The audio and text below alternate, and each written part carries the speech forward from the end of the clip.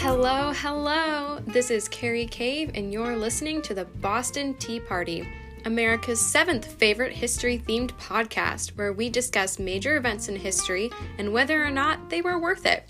Today, I am joined by my cousin, Leanne, and today we are going to be discussing the Civil Rights Movement. Hello, everyone. So, the Civil Rights Movement, huh?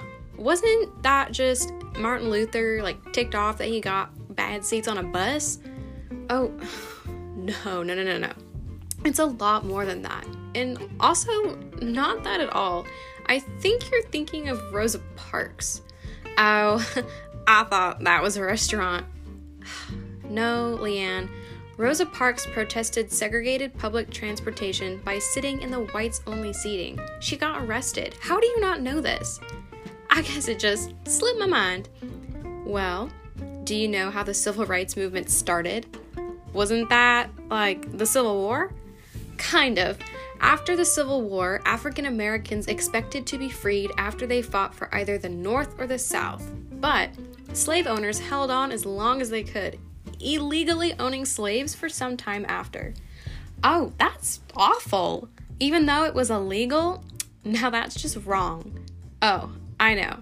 Eventually, the Reconstruction period after the war began to sort out the slaves and the slave owners' new lives.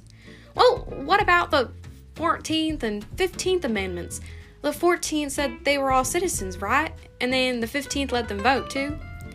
In theory, but there was still a lot of resistance. The North winning the war didn't just suddenly change everyone's minds on slavery, which is why the prominent civil rights movement occurred from 1954 to about 1968. Goodness, that is a long time for folks to be butthurt about basic human rights. Was this when Rosa Parks sat on the bus for the white folks? Yep. And from 1955 to about 1956, so many others followed her example and even boycotted the buses completely, saying that they weren't going to be fair, then they weren't going to ride the buses. Golly, well, good for them. Where does Martin Luther King come into all of this? Martin Luther King is considered one of the most prominent figures of the civil rights movements. He participated in a lot of peaceful protests, like marches and speeches and boycotts. He was arrested unfairly a lot, too, because of it. That's awful. Well, what about his I have to pee speech? His I have a dream speech? Yeah, that one, where he called for civil and economic rights and an end to racism in the United States? Yeah, wow, that's basically it. He wanted an end to the segregation of people in America, and of religious segregation, color, or whatever other personal identity you have. I heard it was a really moving speech. I wish I could have heard it. You know you can Google it, right? Wow, technology never ceases to amaze me.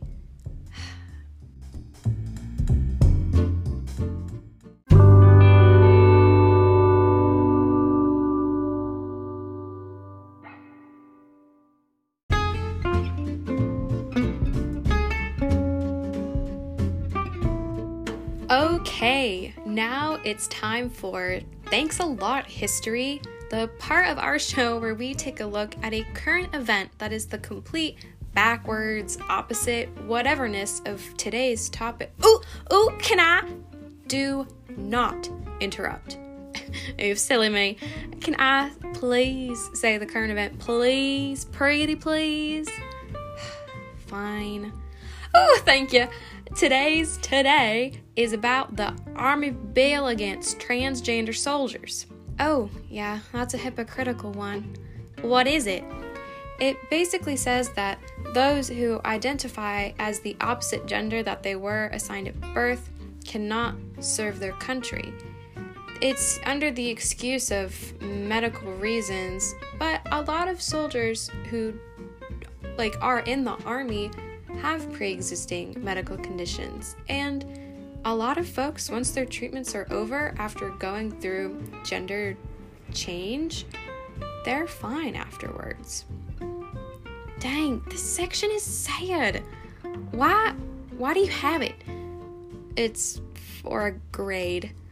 Oh, well, why don't you just... All right, that's about all the time we have for today. Rude. Thank you to our sponsor of the week, my mom, and to my uncle for dumping Leanne on me today. Catch the Boston Tea Party next week, where we'll be spilling the tea on George Washington's teeth. I've been your host, Carrie Cave, and I'll see all of y'all next time. Sayonara!